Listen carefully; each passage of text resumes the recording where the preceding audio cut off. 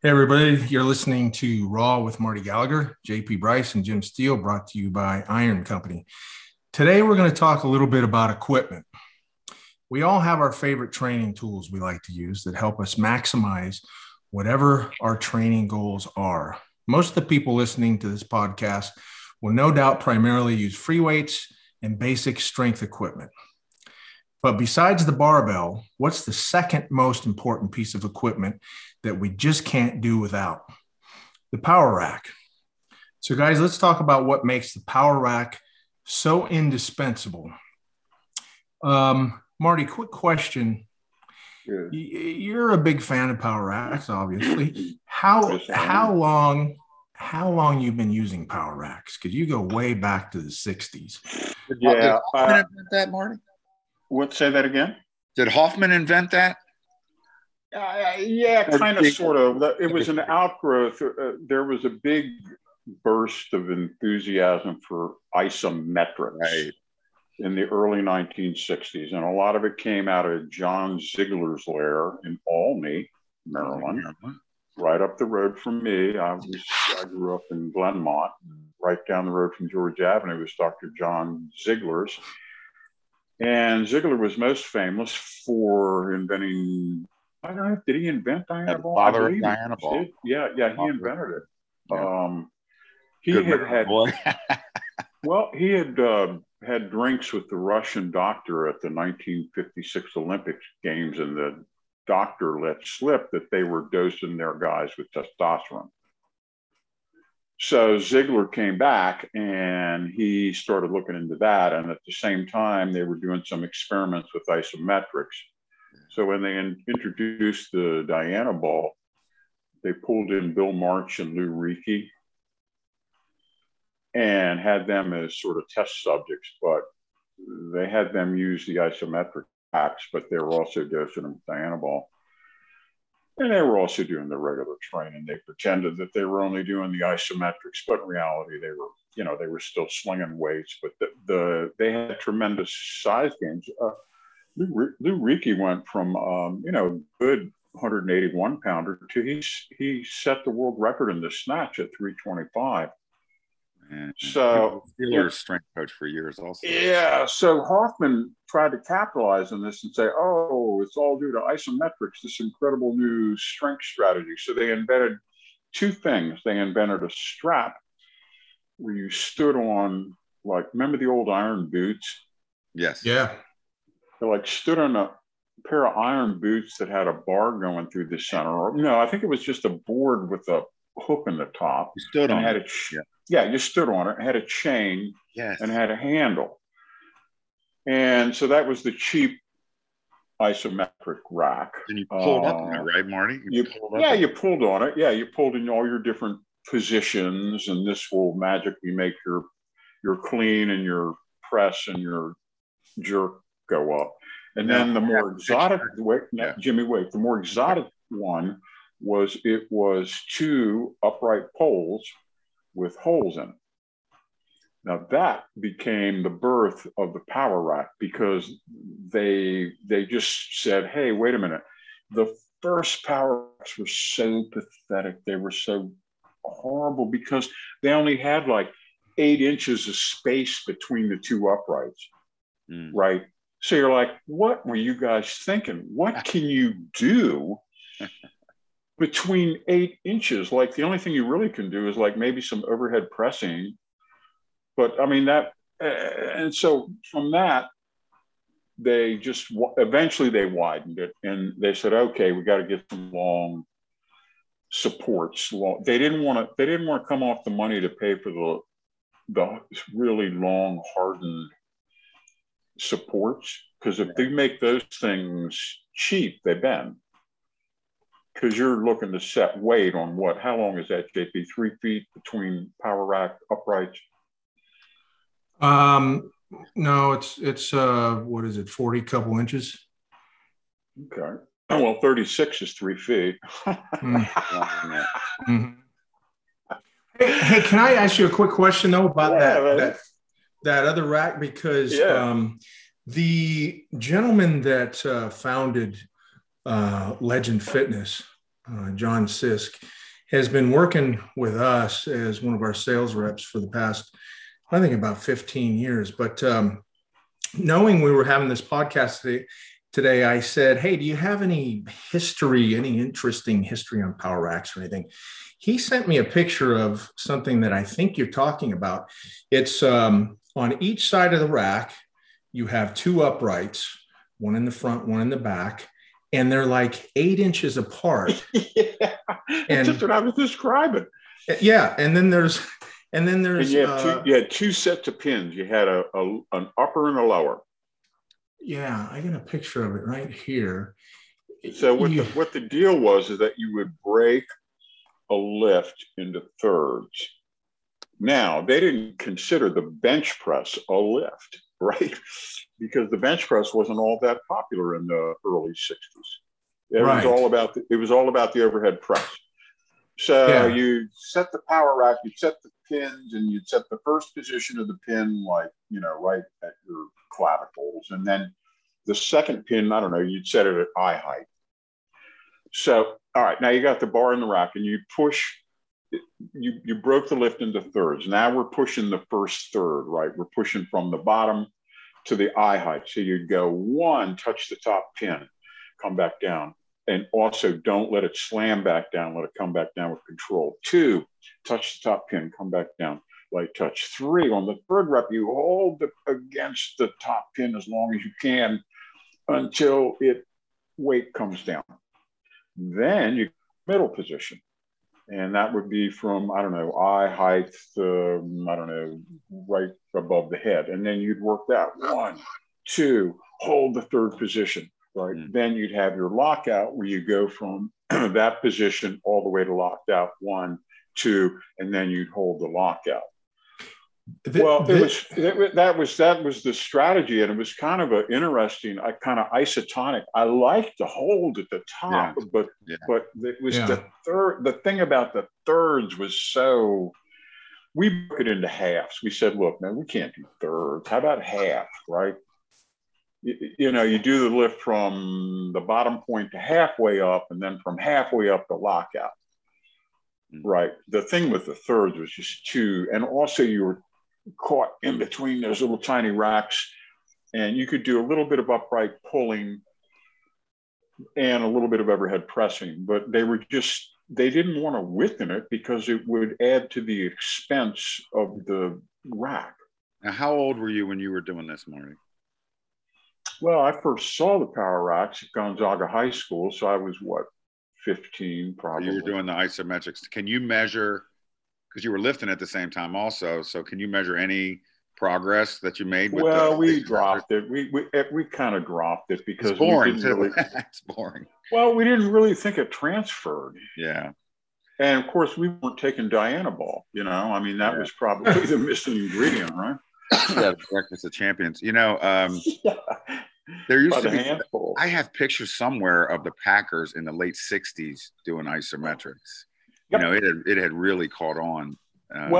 Brad Gillingham's pop, that was the thing that he would do. He did very short movements because he liked that, isometric hold at the top because he said that's what he did. He clinched up with defensive linemen. Yeah. And it was just an isometric struggle.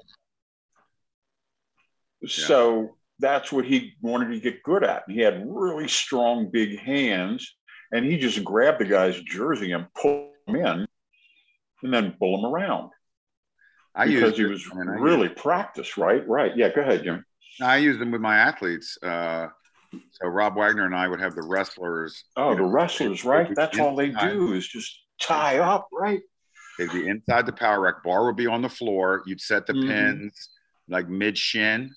Yep. Then you pull and the pins would be over top the bar. And then you'd pull and hold against the pins. Yep.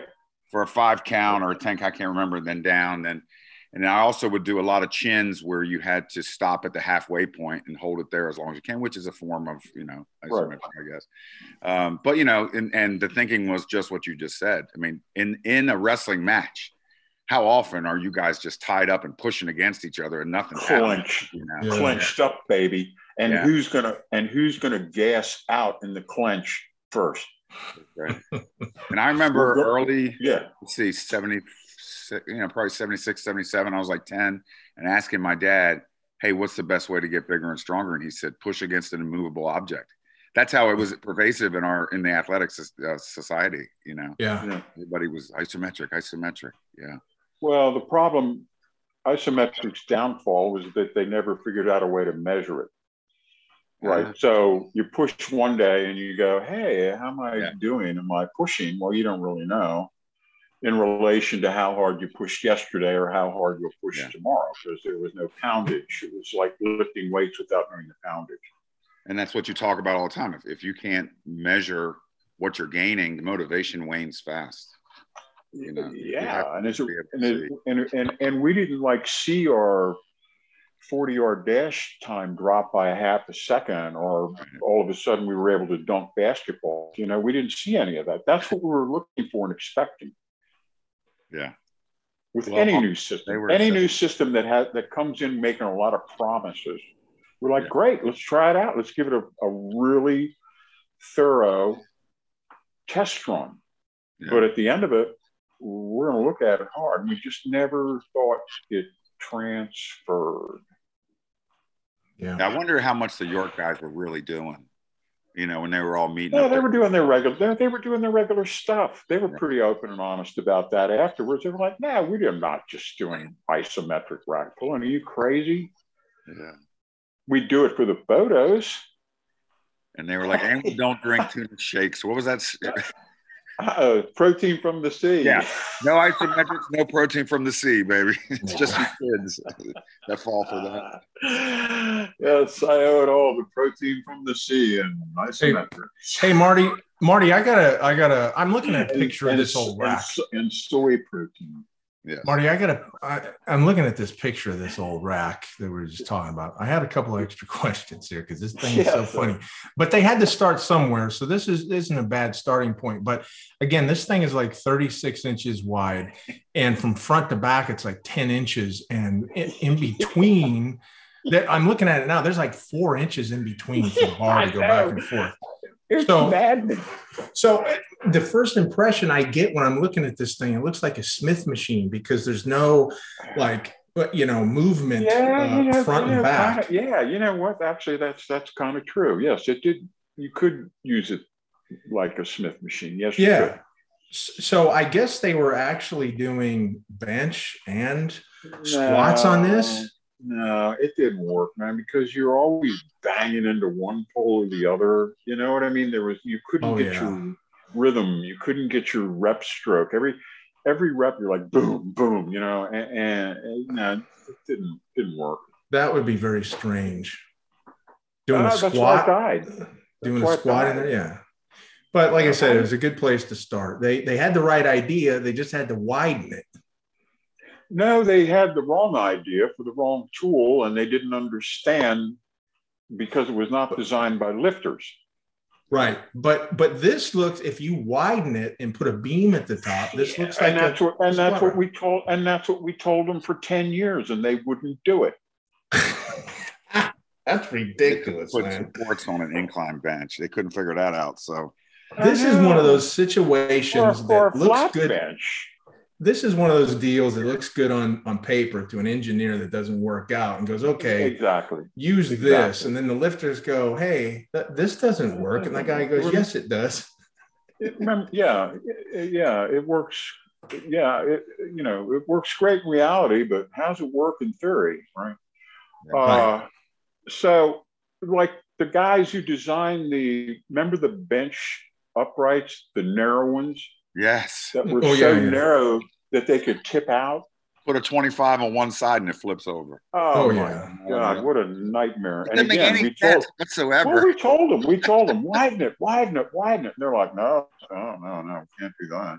Yeah. Now, of course, it's a standard thing. But at the time, they were so cheap, they wouldn't modify equipment to meet the needs of the athletes. You know what your guys said back in those days? Yeah, you were saying widen it, but you still insisted on the 1-inch tubing. The guys. That's all we need. I tell you, man, I think everything is overbuilt today. Overbuilt. I mean, oh my God, this stuff will survive a nuclear attack. Well, were we trained? Don Barry picked up some free racks from Gonzaga High School. They couldn't go in a regular home. They're too tall. I mean, it's like, what are you doing? These things are monstrous. Yeah. Out in Virginia Beach, the power racks that you guys were using out there were 4x4 steel, and they were probably 7 gauge or less. And the smaller the number goes, the thicker the steel. Just to give you an idea, just regular gym equipment, commercial stuff is 11 gauge. So you get on to 7, it is so thick. You could pile 10 cars on one of those power racks. Why do we need benches that are so heavy they have to have wheels on them, and that women can't move them without help? It's all marketing, man. Really? It's all marketing. We need a bench. Pat, did you see the bench Pat Casey did 600 on? Yes. Yes. Okay. He picked it up and walked across the room to put it over there in front of the white paper. And it was held together by what? 3, what did we figure out, JP? 3 bolts. Yeah, man. It was, it's a sight. It's a beautiful imge of Casey and that barbell set and everything. But so we had, with the Russian Olympic set.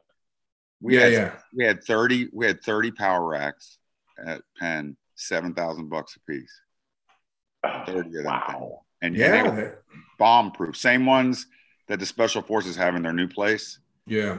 That's the same ones. We had the lever arm that gave you a lift off on the bench to do chin ups and dips anywhere on the rack. But you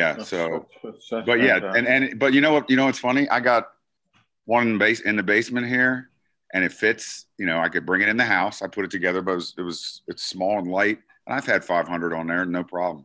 It doesn't need to be.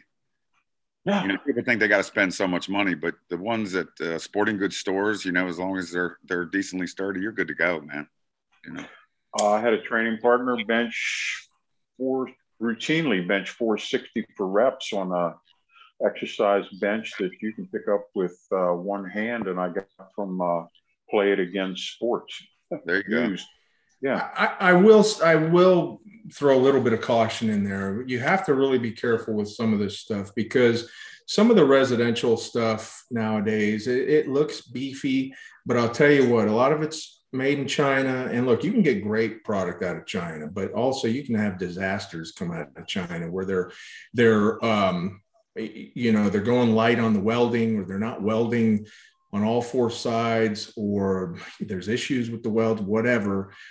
Just be careful on that stuff. Make sure that any bench you buy, rack you buy, is rated at a weight, that's not going to be under what that you're not going to exceed with the barbell, because you got to be really careful. Some of these manufacturers nowadays are just, putting equipment out, and it's real chintzy, and you got to watch it. So just be careful. So Marty, what was the first legit power rack that you used? Was that at your house, or was that?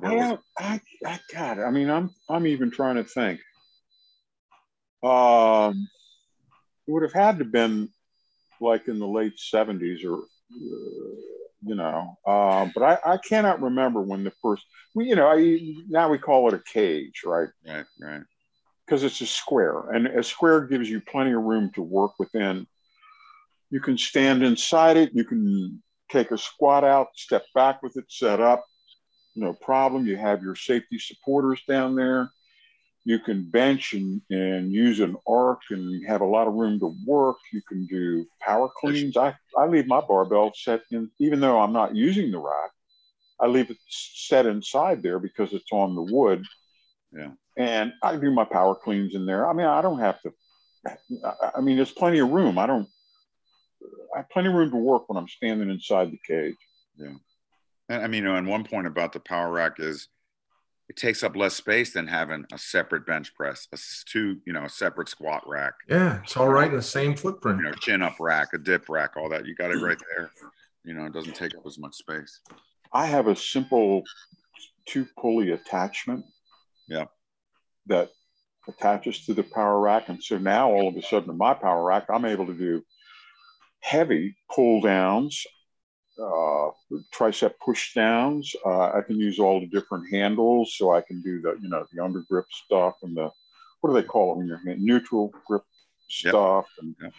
And so just that simple attachment, which I think was, I don't know, an extra $60 or something over the price of the basic rack. And man, that really added a lot. I tell you, I've also seen them.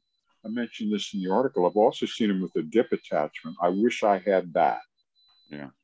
A dip attachment on a power rack. That's the only thing I kind of covet. Yeah. Marty, you can get one. Your rack is pretty old, but I mean, you could find one. I can help you find one. I just need to know the dimensions of the. Is your steel 1 inch diameter steel, or is it 2 inch? I think it's probably 2 inch. I've seen pictures of it. I have no idea. Yeah, I'll help you find one. Mark Chalet came over to bench one time, and he refused to lay on the bench. He said that's a biohazard. Or you have duct tape on your bench, don't you? Now, after Chalet got on me, I duct taped it all up to keep all the spores from coming up when you set on it. One of the most valuable, not accessories, but like permanent things that you can have on your rack is the crossbeam or the multi-grip pull-up bar, because I'll tell you what, not only because of it allows you to do all the pull-ups and stretching and things like that, but it also makes a great body weight trainer anchor. Yes. And whether you use TRX for a suspension trainer, for suspension training, or I'll tell you what, you put a cross core on there, which is on a pulley. Now you can actually not only do body weight training, but you can also hook a counterweight on one side and do one arm lat rows and curls and tricep extensions, all kinds of stuff. And basically that turns your rack into a pulley machine as well. I have my cross core frozen in the middle of the power rack. So on the cross member, I have a rotating swivel. Yeah. So I have that. That's permanent. That's duct taped to the center of the cross beam, so I can do 180-degree movement anchored to the power rack. You follow? Yeah. I can literally. I don't have to just stand in front of it. I can go to the right all the way in a semicircle. I can go all the way back to the other side in a half circle. Follow me? And I'm walking, I'm moving. And at the same time, I had college football coach over, and he was excited about the use of the cross core for both offensive linemen and wrestlers, because he was able to obtain and imitate a lot of the drill positions that the linemen and the wrestlers were using. He said, this is ideal. So anyway, the point is that the cross core also offers, the power rack also offers tremendous stability. As I get older, I find I'm doing more stretching, and we don't do these mild toe touch stretches. We want to forcibly elongate the muscle. So you position yourself. For example, if you want to stretch your shoulders and even your triceps, you can set the pin at butt height, back up to it. Well, actually set it up higher, set it up at lower back height, back up to it, put your hands on it and squat down, and just allow your body weight to, the more of your body weight that you allow, the greater the stretch of the shoulders and the triceps and the upper pecs.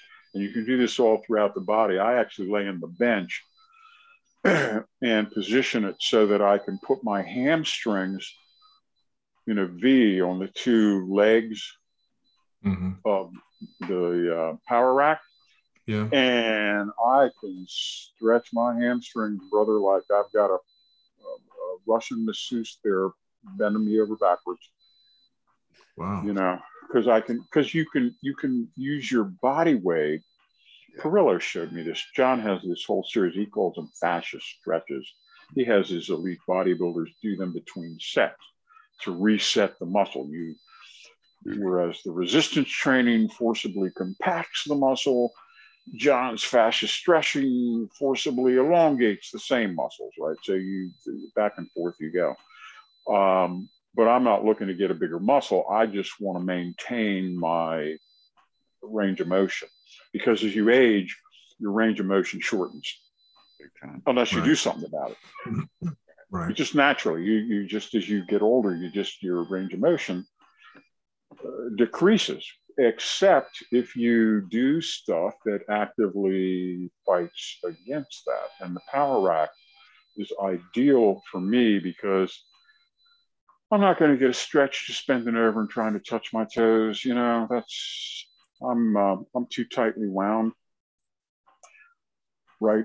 I have to have some forcible elongation to my stretches. It's like I've got a personal trainer here that's, you know, pushing on my back, or, you know what I mean? And I can replicate that with I actually should get some video of that, because it's pretty cool use of the power rack that most people say, wow, I never thought about doing that. Yeah, why don't you make a little stretching video and we'll put it up. Yeah, we got some of my guys. We'll get some of my Stretch Armstrong guys to show you how that stuff's done. But it works because you do it consistently. And I've been using it on I've got a stressed Achilles right now. So I've been doing that, you know, doing my calf raises where you just get into the calf raise position, right, Jim, and just sink to the bottom. Get that good stretch. Just relax and just let's go. Let's, you know, relax on the inside of the foot, relax on the outside of the foot, stretch it down. And, you know, that's the way we do it. But all this stuff is possible in the power rack. We haven't even talked about bringing the bench in at inclines. Yeah. I'm doing incline benches. I set the bench incline inside the rack. I set the pin up so that I'm pushing off a dead stop right at my clavicles, right? So I'm pushing up and back and doing heavy inclines where I'm spotted at the bottom, right? I'm not going to get pinned, missing a heavy incline, and then have to do some weird, like I got to stand up from the bench, you know? Yeah. No, I don't have to do that. I just, you know, if I missed a rep, just write it down to the rack, boom, push it forward. So I'm able to do heavy barbell inclines. I'm able to do heavy behind the neck press, right? Again, off the dead stop. I put the squat catchers on the outside front of the rack, and I do overhead barbell presses standing outside the rack, facing the rack, where I take it out, step back, and then push overhead, right? So I got all kinds of, you know, that rack, I don't know, between an incline flat bench, pulley, and the center cross beam, I don't know, what, 25, I can think of 25 exercises, so just off the top of my head. You know, we used it a lot for guys who were injured, and I just, in my head right now, Phil Wagner, when he was an assistant with us, Dr. Phil Wagner, coming off his chest on the press really bothered his shoulder, but he was able to lock out the last, you know, half of the press. And so that's what we did. We put him inside the power rack, and he just locked it out. And then he would do his rehab exercises for his shoulder and eventually worked into a full range of motion. But meanwhile, he still had that lockout power of the press. Right. Yeah. Guys have been able to do the partials. I mean, partials in the power rack are great, man. I mean, and pause squats, set them on the pins, but don't lose tension. You know? And then bam, you fire it up, and then slow negative on the way down, stop it, maintain that tension, but you're still, you know, relaxing just a little bit, and then bam, you know. All this stuff is in the toolbox, man. It's I used to love partials for sorry, I was just gonna say I used to love partials for deadlift. Oh, that's the thing. That's the game there, man. Yeah. Directed.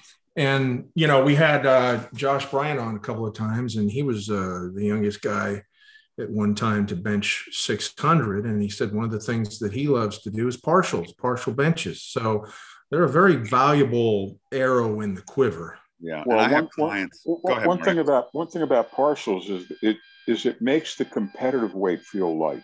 Yeah. Mm-hmm.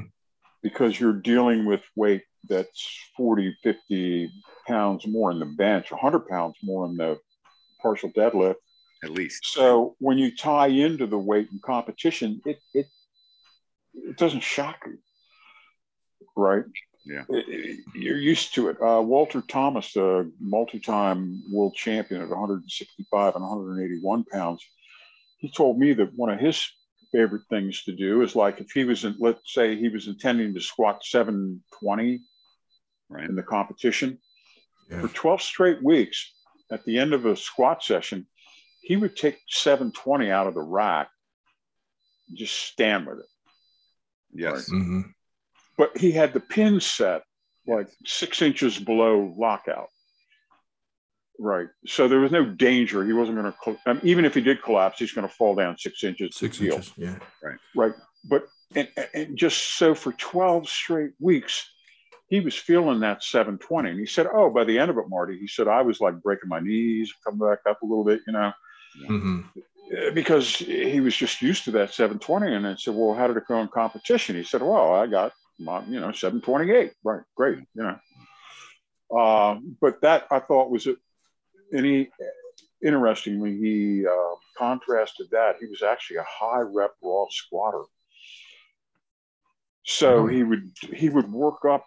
So if he was going to squat 700, he would work up to, I don't know, I'm going to say like 540 or 550 for 8 raw. Right. Right. And then take that plus his 720 lockouts into competition.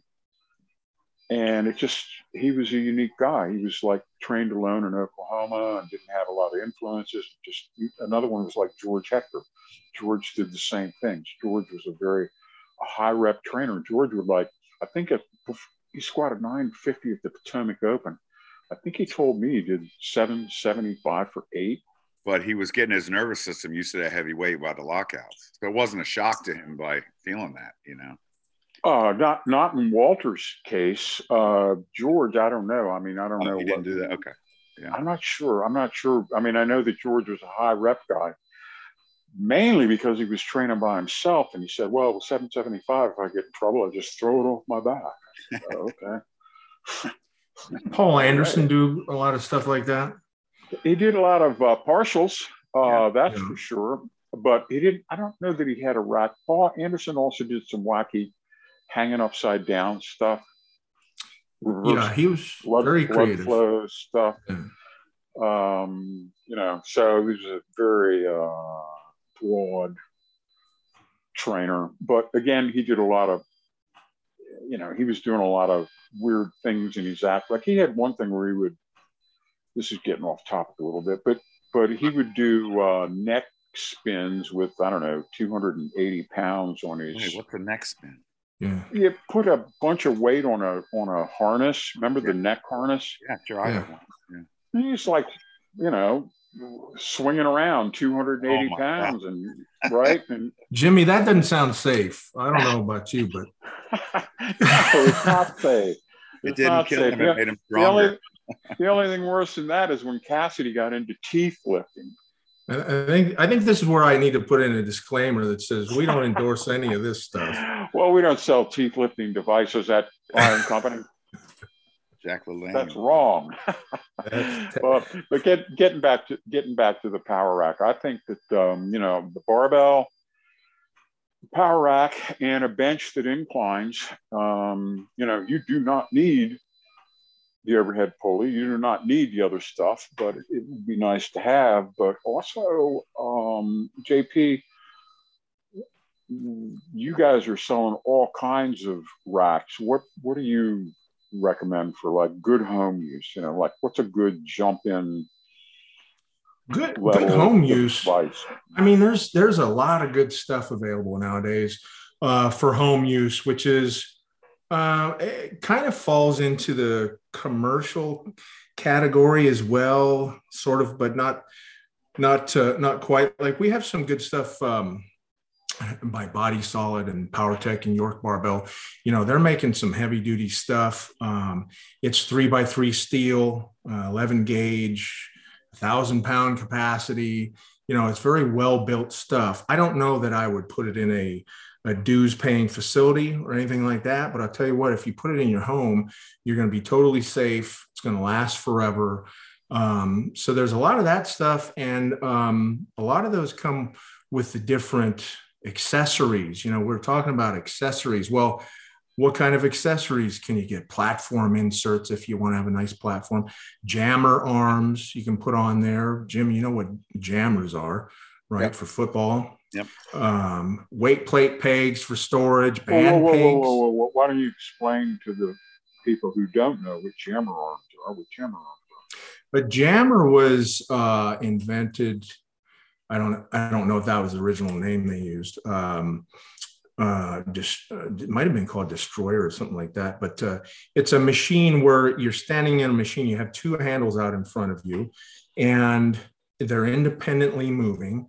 And you load the plates on the side of each arm, each jammer arm, and you can press out at the same time or independently or whatever. And it's good at it's good for explosive movements and things like that. Jim, how would you use a jammer to train your guys when you're at Penn? Honestly, man, it's just too specific. I mean, you can get so specific where a bench press and a press is just as good as any jammer and a clean. You don't really need it. However, if you have it, you work on your lockout on it. You know, you just work on like offensive lineman or a defensive lineman and just exploding as fast as you can. What would be great if you could release the weight? Now that would have some application because you have to slow it down at the end. You know, if you can release the weight, and that's what you do in athletics, you drive through, that would help. But, you can do it and you can get your hips involved. So the theory is that it simulates, blocking somebody or bringing your hips through and tackling somebody or something like that. Yeah. Well, and the nice thing too, that it gives you the independent movement. Yeah, it does. And it's a good finisher. Okay, here we go. 30 seconds. Ready? And everybody get on the jammer and, punch it as hard as you can for 30 seconds, stuff like that. So Marty, what they've done now that's always been a single machine. You step into it and it's like you have this machine all around you. So now what they've done is they've made these independent arms that actually, attach to your rack like an accessory would, like a landmine would or a dip station. Yeah. And now you've got this jammer. Yeah. And if you remember, Marty, and I don't know, JP, if you went in there or not, in the new weight room down at Virginia Beach, they have a lat pull machine attached to every rack. Yeah. They have dumbbells attached to the rack. I mean, they've made this where it's one-stop shopping, and then so you get 60 people in there and everybody's good to go. You got a guy doing lat pulls on the back, got a guy squatting, in the center, and you got a guy, maybe doing floor bench on the outside, something like that. Yeah. Right. And for home use, which I'm partial to, the first thing is that what's your ceiling height? You got to check that out, right? You got to get a rack that's going to be able to fit in your abode, whether it's in the apartment or out in the garage. That or is in the great basement. Advice. Yeah, good point. That's the number one thing. So, but once you do, JP, what and I don't want to pin you down, but what do you think you get into the game for with say a basic rack? Oh, I don't know. Money, dollar amount. What do you think is? I mean, you could look at something as simple as a half rack, which is not a cage. It's basically the safety arms and the J hooks. You can get into something like that for $400. You know, that's How about built pretty well. How about a cage power rack? What does it cost to get into that game? Something like that. You know, depending now, really, like I said, no attachments, just the cage. They'll start as low as $400 or $500. There you go. Wow, that's cheap, man. $400 or $500, man. Yeah, think about it. You're gonna have it forever. It's worth spending the money, even if it's $1,000. I have mine for 25 years. Yeah, I mean, you're gonna have it forever. What's gonna happen to the power rack? But like I said, Jim, make sure that, you know, if you're a 400-pound squatter, make sure that your rack is going to have a 500-600-pound capacity. You know, you always want to go over on the capacity by a little bit. I think the first choice is not some half rack. I think it's a cage, man. Yeah, I think you're right. Get a cage. That's a big man's toy. You know, absolutely, because you're never going to regret it, because later on down the road, you'd be able to do anything you want. And there's no chin bars on half racks. Well, actually, there's actually one that goes across the two main uprights, but you're exactly right. And your advice on the height, checking the height, let me tell you how important that is, because we've run into that, and we sell. You know, we sell full commercial racks like Legend and Tough Stuff, and there's been a few times where the truck has shown up, the customer has brought the equipment in, and oops, you know, the equipment's about 1 or 2 inches too high. So that's one of the first things we always check now. Will it even fit? And we've done tons of custom racks to cut it down 1 inch or 2, so a guy can get a full-on commercial rack inside his extra bedroom or basement or whatever. So that's possible too. I think mine is 7 foot. Yeah, that's what mine is. Yeah. 7 foot. That's a good height. That's right. That's also a good height to hang the cross cord. I like that height. Yeah. So anyway, yeah. So between that, a barbell, bench that inclines, you're good to go. You're off to the races, and you can do the core 4 lifts: squat, bench, deadlift, overhead press safely. You can bench and squat. I set the cross pins, I don't know, maybe 3 inches below my turnaround point in the squat, and in my bench, I just set it right below the level of my torso, so that if I miss a bench press, which I actually did last week, the 6th rep, I made my 5, and I said, I'm strong. I'm going. I got one more. I got it up to about 3 inches. Yeah, here it comes. It's coming back down. Oh God! And then you put it on your chest, and then you exhale. And it high centers on the 2 pins, and then you squeeze out, right? Yeah. So it's a damn lifesaver. If you had to roll, oh my God! And that's the huge benefit of the power rack, is the safety of it. We haven't even talked. I mean, it's the safety of the power rack. I mean, set your pins and you're good to go.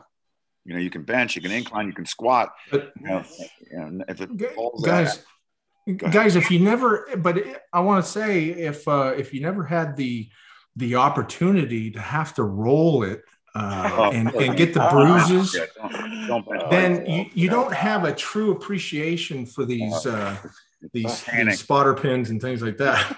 Panic. Yeah. If you go to YouTube and put in lifting fails or bench press fails, don't even believe the guys who even bring it up. So it's so unsafe. There's another thing I wanted to mention, because we talked a lot about doing body weight training with straps and things like cross cords and things. Make sure your rack is either bolted to the ground, which most people aren't going to do in their home. That's more of a commercial thing.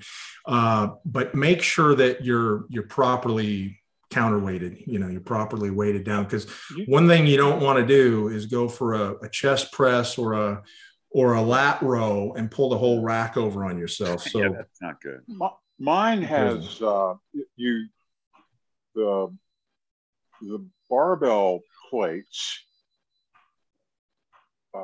weight down the rack. So you have storage on yours? Yeah, you have like pins that you can hang the plates on, right? That's great. Or great. yeah, what do you call That's the best way to do it. Yeah. So you've always got the barbell plates hanging all over the rack, and you know, but if you have it loaded up for a deadlift or a squat, yeah, you got to be careful. Well, deadlift you don't have to do, but on a squat, you need to be sure that you've got enough plates on there to keep that sucker stabilized. Not too bad though. Right. So yeah, that's a good point. Yeah, you have to have that thing stable because you can move it for sure. Oh yeah. Oh yeah. I've seen it happen. I have a couple of hundreds that kind of anchor mine, but most people are not going to have that. No. So anyway, you know, this is all good stuff, and it's a great tool, basic tool. Again, if I had, that would be my, you know, that and the barbell, that would be my desert island tool. And then the other piece would be the bench that inclines. But that's my 2 cents on it. Yeah, I mean, that's about it, right? And anything else is kind of like the cherry on top, or maybe you don't even need it. But like we explained on the accessories, there are so many accessories nowadays that allow you to do everything. Yeah. You know, and they're real easy to put on and take off. It's just like putting a J hook on. Yeah, I have the cable with the rope and the lap pulls and all, and it just doesn't take up any space. And it took about a minute to put it on there. And it's I have a seated row device. I just don't use it. Yeah. But I have that too. I think that's part of the dual cable thing. I think if you get the dual cable up top, it also has seated row. Do you remember where? Go ahead. I'm sorry. So, no, I was just going to ask you. Do you remember that rack is about 20 years old? Any idea where you got it from? Man, I can't even remember. I think it's older now. I think it's like, well, it's got to be old. It's got to be older than that because we've been up here 25 years. So, yeah, that thing's ancient. So, I mean, I can't even remember. It looks pretty heavy, though. I mean, I think it's 2x2 steel, but man, it looks heavy. Maybe 11 gauge steel, something like that. Looks pretty solid. Well, let me tell you, you want to see something heavy, go down to Don Barry's place and look at that 11-foot monstrosity stuff. It's like, he trains on this, Paul Bunyan, right? I mean, it's just such overkill. And it's nice though, isn't it? It's nice. No, it's not. It's ludicrous. It's not. It's like we could take this and we could reapportion it and build a skyscraper. You know? Oh man. Man, I was thinking all the stuff I do with my clients who have a power rack. You know, I got one guy who has trouble maintaining the integrity of his low back off the floor on the deadlift. So I just set the pins mid shin until we get that low back strong enough in the erectors. It's almost like you know, it's a nervous system thing. Like your body's not used to that position. So and then you just drop him down, right? And that's all you do. It's such just an inch at a time, an inch at a time, an inch at a time. And but also you've built up his enthusiasm for deadlifting because I'm sure you don't he hated stop deadlifting, you know. Yeah. Right. Now he's like, oh, okay. Oh, also a great back exercise for people who have spinal issues is you take lifting straps and you strap yourself to the overhead bar and you hang. That way the grip doesn't become the limiting factor and you can get even deeper into that spinal stretch. I love that because, you know, as you know, I've got some back issues and I've never strapped up and done it, but I love to hang from, I love to hang from the bar. I should, right. I love to hang from the bar. And when you come down, release yourself all the way, and then exhale all the way. And usually you can feel your back pop and just kind of loosen up and you're stretching the lats. Yeah. That's great. I love that stuff. Well, just do me a favor and strap in because even though you don't know it, you hold the residual tension in your hands, your forearms, and all through your delts because you have to keep your hands tense. With the straps, you can just let the hand tension go, let the forearm tension go, and there's a level of spinal stretch that you haven't experienced yet. Yeah. And you can just stay there. I used to use those upside down boots on the power rack. You know, the Oh inversion. yeah. I remember those. Yes. I still have a pair of those. I used to come. Oh, they're going to be worth some money now, Marty. I used to come home from high school. I was trying to grow, and I get on that thing and put the boots on there, and please give me another inch. Please. Did it work? Nah, it didn't work at all because I was still squatting and deadlifting. So the tension on those two were outdoing the tension of the inversion boots. I like those things. They felt good when you were upside down, but it was a little awkward getting in and out of them, and particularly getting out of them because you could be a little lightheaded. Yeah. Now they got the table that you lie on, but if you were hardcore, man, you got the inversion, but then you're like, what if this bar falls off, or what if these boots break, or you're a goner. Oh, well, we saw pictures of Franco doing upside down rows, so everybody started doing upside down rows with wearing the boots. The worst thing is those step squat racks compared to the power rack. It takes up so much space, and they're never at the right height that you need. Power rack, you can adjust. Oh, you mean like the gun rack style? Stair stepping ones, Yeah. Just again, built by people who don't lift. Yeah, those things they used to have one in Gold's Wheaton right when you walked in the door, remember? Oh, yeah. Yeah. Oh, yeah. And it sucked back then. You don't even see those much anymore. That's because they are terrible. Yeah. I mean, when I recommend gyms to people, I'm like, see if they have power racks. I'm going out of town. They're usually this type of gym has it, but go in there and check. Make sure they have a power rack.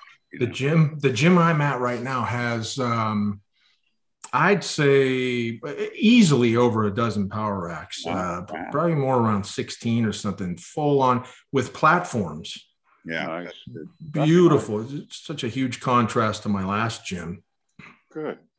And no towels. I haven't seen a towel. No, sir. No. The towels are not allowed. Towels are allowed, but I think people got a little bit more sense over here. Yeah, it's different where you're at. You can get, it's different. Yeah, but no, anybody listening that's wondering about the towels, there used to be somebody at my old gym that would go around and put towels on about 4 or 5 pieces of equipment and do their own circuit and try to block everybody out. Oh my God, yes. Well, using that equipment. Back up, JP. The towel meant that piece of equipment was reserved and no one could use it as long as that towel was draped on that piece of equipment. The towel was like a force field. Yeah. That if you got close enough, you would like ricochet off of it. In my neighborhood, the towel would not go over. Be toilet paper. And probably in your current neighborhood, the towel would not go over. I seriously contemplated bringing a barbecue lighter to the gym in my gym bag and lighting one of them on fire. But it's so irritating, man. People tri-setting and supersetting in a gym full of, a crowded gym, and they think they can go from the leg extension to the leg curl to the hack squat. No, man. No. You can't do that. I'm supersetting today. And that's it was quite the scene, Jimmy. I don't approve of it at all. And I was so upset about it, I had to move out of the state. Yeah. Well, the other one that I like is on the machines is where the people, if they have 3 sets, they don't move. They look at their phone. Oh my God. They text in between. Oh Lord. Oh. They sit on the machine. And then when you get up and you say, hey, could I work in? They look at you like, oh my God. That's not a concept anymore, Marty. People don't think about it. There's no, you can work in, or hey man, you mind if I work in with you? You never hear it anymore. It went by the way of the dodo bird. I'm telling you. Well, have you ever seen this at my last gym? Speaking of power racks, and we only had one of them actually at the last place I was at. I walked in and, I was training at 3:30 in the morning. I like to get in there nice and early. And I go over to the power rack. There is literally a homeless person sleeping in the power rack. And I'm like, what do you do with this? I mean, and the guy at the front didn't care and nobody else cared. So I go, well, why am I going to care? Let me just do something else. So I don't know. Interesting. This is turning into a whole different podcast. No, but you know what? A podcast on gym etiquette would be a good podcast. Gym etiquette. Oh my God. Oh yeah. We should we should review that one again and update it, you know. I love it when Marty will go to a public gym for like a little while, a few weeks, and then he can't take it anymore, man. He has to go back to it. But I get information for articles. I know. Because I see mistraining and misuse and malpractice, and I see the personal trainers that are there, and you know, they're like I don't know, just not a couple of years back, I saw some little person right out of college who I'm sure had a PhD in kinesiology or something. Anyway, they were showing an older person about the stiff leg deadlift, and they had him using 135, Jim. Right away. Put on 135. Oh, yeah. Big wussy. Yeah. Put on 135. First session, the guy was ready to pass out. I see some. And then they moved into walking dumbbell lunges. Oh yeah. And the guy fell over. Oh boy. But he just didn't want it bad enough. No. He had to get fired up for that. Exactly. He didn't have his head screwed on straight. Yeah. I mean, so she yelled a lot of, they yelled a lot of fitness platitudes at him, and he got himself together, and then he quit. Be a beast, be a savage. Be a beast. The personal trainer who looks at their phone while they're training a client and doesn't look at the client and counts the reps. 1. Oh, very good. 2. All right, we're moving on. Looking at your phone and you're getting paid for it. Literally, I mean, it just makes you want to do backflips, and I can't do one, but it makes me just want to start doing backflips in the gym. And again, I love, here's my favorite. Well, the reason the scale's not moving is you're exchanging muscle for fat. Yes, not because you're still eating bonbons and freaking. And well, the question is, hey, I know I'm paying you $140 an hour, but I haven't changed in like 9 months. Yes, you have. You're just exchanging muscle. Yeah. Go by the mirror, fat. Not by the scale. Yeah. I'm the professional. Just you know, my judgment. That's called being hoodwinked, isn't it? Yeah, I mean, well, they all quit. They all quit eventually because they finally figure out that, you know, they're not getting any results, and unless they are, you know, it's a paid friend situation, which there is some of that.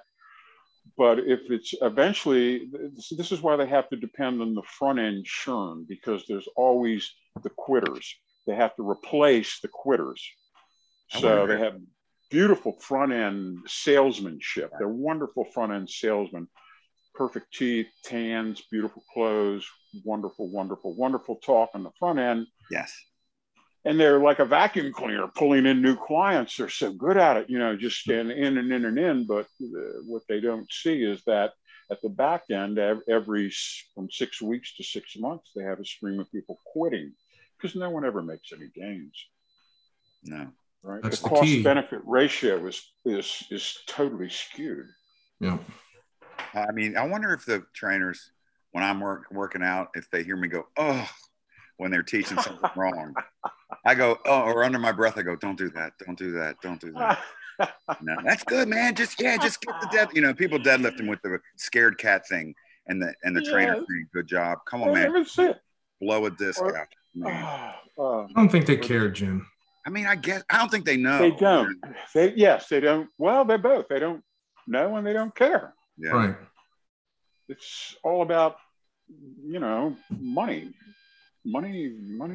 This is why everybody needs to cut through all this and just call you guys for, you know, online training. Yeah. Right. We're doing pretty good. We have quite a few people that we're working with, all kinds, at all different ages. And it's, as Jim will tell you, basically we have everybody doing the same thing, whether they're elite world champion type people or stone cold beginners. They have different variations of what we're doing. Of course, the payloads will vary, but essentially everybody is training the same way. And they're all getting results. Yeah, if they can adhere, if they have the situation, and there's got to be a nutritional component in there, right? I mean, that has to be, there's got to be a little cardio in there, right, Jim? You got to do the cardio.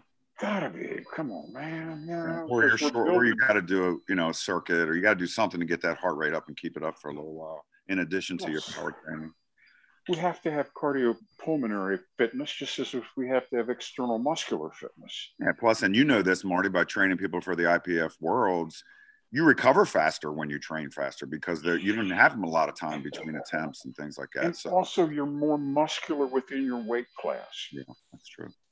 Right. You don't want to be in the 242-pound class packing a 20% body fat percentile because, brother, there are going to be guys in there packing 8% body fat percentiles. Yeah. And you're just going to be giving away. You're just going to be a chubby guy, and you're going to be going up against muscle monsters, and they're just going to rip you to shreds. Okay. Because, man, the best lesson I ever had in my life is that Pete Miller came out one time. I was a 17-year-old kid. He goes, Marty, come here. We're in the DCAAU Olympic weightlifting championships. He says, come here. He says, you want to see why Bob Lancaster lifts so much more than you? So he waved me in. They're in the warm-up room. Lancaster's on the scale naked getting weighed in. The guy looked like Hercules, right? Yeah. And I looked at him. I said, oh, okay, yeah, that's exactly why. Look at him. Look at me. Okay. But Marty, name the different body types. Like looks like Hercules, lifts like Hercules. Yeah. That thing. Yeah, I think that a Chalet thing. I think that was a Mark thing. Looks like Tarzan plays like Jane in football. That's three types of lifters. Looks like Jane, lifts like Tarzan. That was me. Looks like Tarzan, lifts like Jane. Yeah, we knew quite a few guys like that. Great bodies, but they just didn't, And then looks like Tarzan, lifts like Tarzan. That's the Kirks, the Chalets, the Combs, the Jacobys, the Ladniers, Jim Cash, yeah, on and on the list goes, right? But yeah. So those are the three types of lifters. I always looked like Jane, lifted like Tarzan. They're like, look at that guy. He's got no muscles. It's so tall in my weight class, Jim. Always tall, right? Yeah. I prayed for shortness. You probably weren't a lot like Jane, though.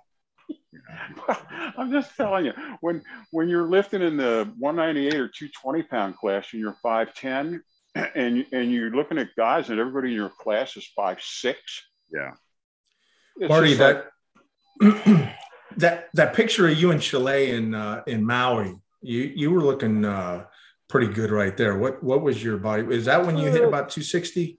No, I was 245, 250, right in there. I was lifting good then. I was 800 plus squat, 750 deadlift. Yeah, I was strong then. Yeah, you were looking pretty. You were looking like Tarzan back then, I think. Still, I'll tell you, man, at 242, Kirk was ripped. I mean, these guys were like way shorter. I tell you, I got my first real introduction to that when I went to my first national championships. I think like in 1980, got backstage was coaching, and all the super heavyweights were my height. Yeah. Right. Doyle Kennedy, Paul Wren, Dave Waddington, they're all my height. They're all 5'10". Yeah. Right. And I'm like, holy smoke. And these guys were all weighing 300. Kennedy was in 290, 300, something like that. Who? Doyle Kennedy. Oh, Doyle was a big guy, man. He was like 5'10" and 320. Yeah. And he had that long beard, man. It was freaking 900-pound deadlift. And one of the nation's best shot and discus throwers in college. And a great coach, right? You told me he was a great coach at powerlifting. He was the 6-time IPF world champion coach. Wow. The winningest coach in history. Yeah, that's crazy. Doyle, yeah, it's a great guy. So anyway, I guess we got away from the power rack, but all the guys that we talked about that are great use the power rack. So there you go. Yeah, there we go. That's the way to. All right. And we already mentioned all the losers didn't use it. That's they didn't right. Look at it. Yeah. They wouldn't. All right. So we already mentioned online training. If anybody wants to get a hold of Marty, just email him at marty@ironcompany.com or jim@ironcompany.com. Well, remember Brian, who did our podcast, one of my clients? Yeah. 5:18 this morning, he had already done his deadlifts. He was done and sent me his video, man. I mean, I got some dedicated. Yeah, that dude's on fire. Yeah, he's definitely got the passion. Where's he located at? He's in Pennsylvania in the woods somewhere. Okay. He opened up his own shop, man. He's doing good. He's working. He works his butt off all day long, working with his hands and handling the business. He opened up his own business, and he gets, but you know what? No excuses, man. He's in there. He probably was in there at 4:30 or maybe even before that. And it was at a gym to get his lift. Right. Yeah. Well, it depends on either you want it or you don't. If you want it, you find a way to do it. That's all. And you also find that particularly if you're in a high stress situation, like being an American entrepreneur, the training is the best stress reliever known to man. No question. Well, other than, booze and alcohol and drugs, but I mean, best natural stress reliever known to man is intense training. So, yeah. That's right. Ready to face the day after that. All right. Yeah. So check out Marty's weekly column, Raw with Marty Gallagher at ironcompany.com. You can find his latest article, Big Guns, Bicep and Tricep Training for Novice Lifters. It's up on the website now. So make sure to check that out. Jim and I had the serendipitous thing where we both wrote articles at the same time on the same subject. And I don't have kids.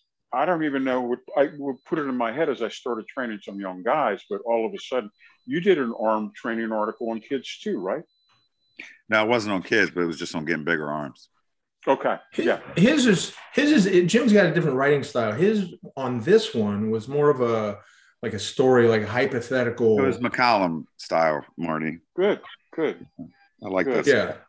So yes, 2 arm articles did go up this week, but they're totally different styles, which I'll mention Jim's in a second. But Marty, that was a real good one you put up, and it actually came to be because all of a sudden you're finding yourself training some kids 13 to 16 years old, and of course they want big guns, right? So they were asking you for some advice on that. They see the Arnold movies. That gets them fired up. Yeah. And I'm not down with it. It's like, yep. But it's dessert. You got to eat your meat and potatoes first. Right. The one client is out in Colorado. Did you have one that you train face-to-face that's young? Yeah. It's a son of one of our older lifters. Yeah, Barry's son. It's just so cool because you can see the maturation. You can see the first time they hit a new max or a new rep max or whatever, or they'll, all of a sudden their shirt sleeves get a little shorter because they can see a vein that goes down their bicep. I mean, it's the greatest thing, the development of a kid who discovers it, who discovers the iron lifestyle, and this is the way I can change my body. I can just do this for this short period of time, but work real hard because I got all this testosterone and energy anyway. I can do it, and it just goes by so fast, and I'm sore, and I just feel wanting to walk down the hall differently, man. And then watch out when his peers start noticing. Yes. Yeah. Uh-oh. Then you're off to the races, and then really watch out when the girls start noticing. Yeah. Or when you hit somebody on the field and where the ball goes a lot further, and you're like, oh, I don't know why everybody's not doing this. Yeah, I love it. All right. Well, make sure to also visit Marty on his Instagram, which is at the Marty Gallagher, and his website, Stacy's his wife Stacy's website is functional-strength.org. You can go there. Lots of articles on there, stuff you won't find on our site. So check that out too. And for all your equipment needs, if you need power racks, go to ironcompany.com. I mean, we've got residential, light commercial, full commercial. and if you need customization, we can do that too. If you need a certain height, you're going to put this in your basement, you got low ceilings or something, just give us a call. We're glad to help out with that kind of stuff. We've done a lot of that past 25 years. And anything else associated with power racks, weight benches, plates, bars, flooring. So go to ironcompany.com. And Jimmy Steele, he's got articles on our site. We just put one up, like we said. It's called Bicep and Tricep Training. And so make sure you read both. They're different angles. So they're both good reads. So check that out. And also check out his website, bossbarbell.com. That's BAS barbell.com for lots of other stuff, motivational stuff, programming, articles, all kinds of stuff. It's a potpourri of just all kinds of goodness. Yeah. A potpourri of goodness. Potpourri of goodness. Another T-shirt. It's goodness and hate. All right, guys. That's a T-shirt, a potpourri of goodness and hate. That's perfect. Get on that, JP. Get on. Goodbye. Yeah.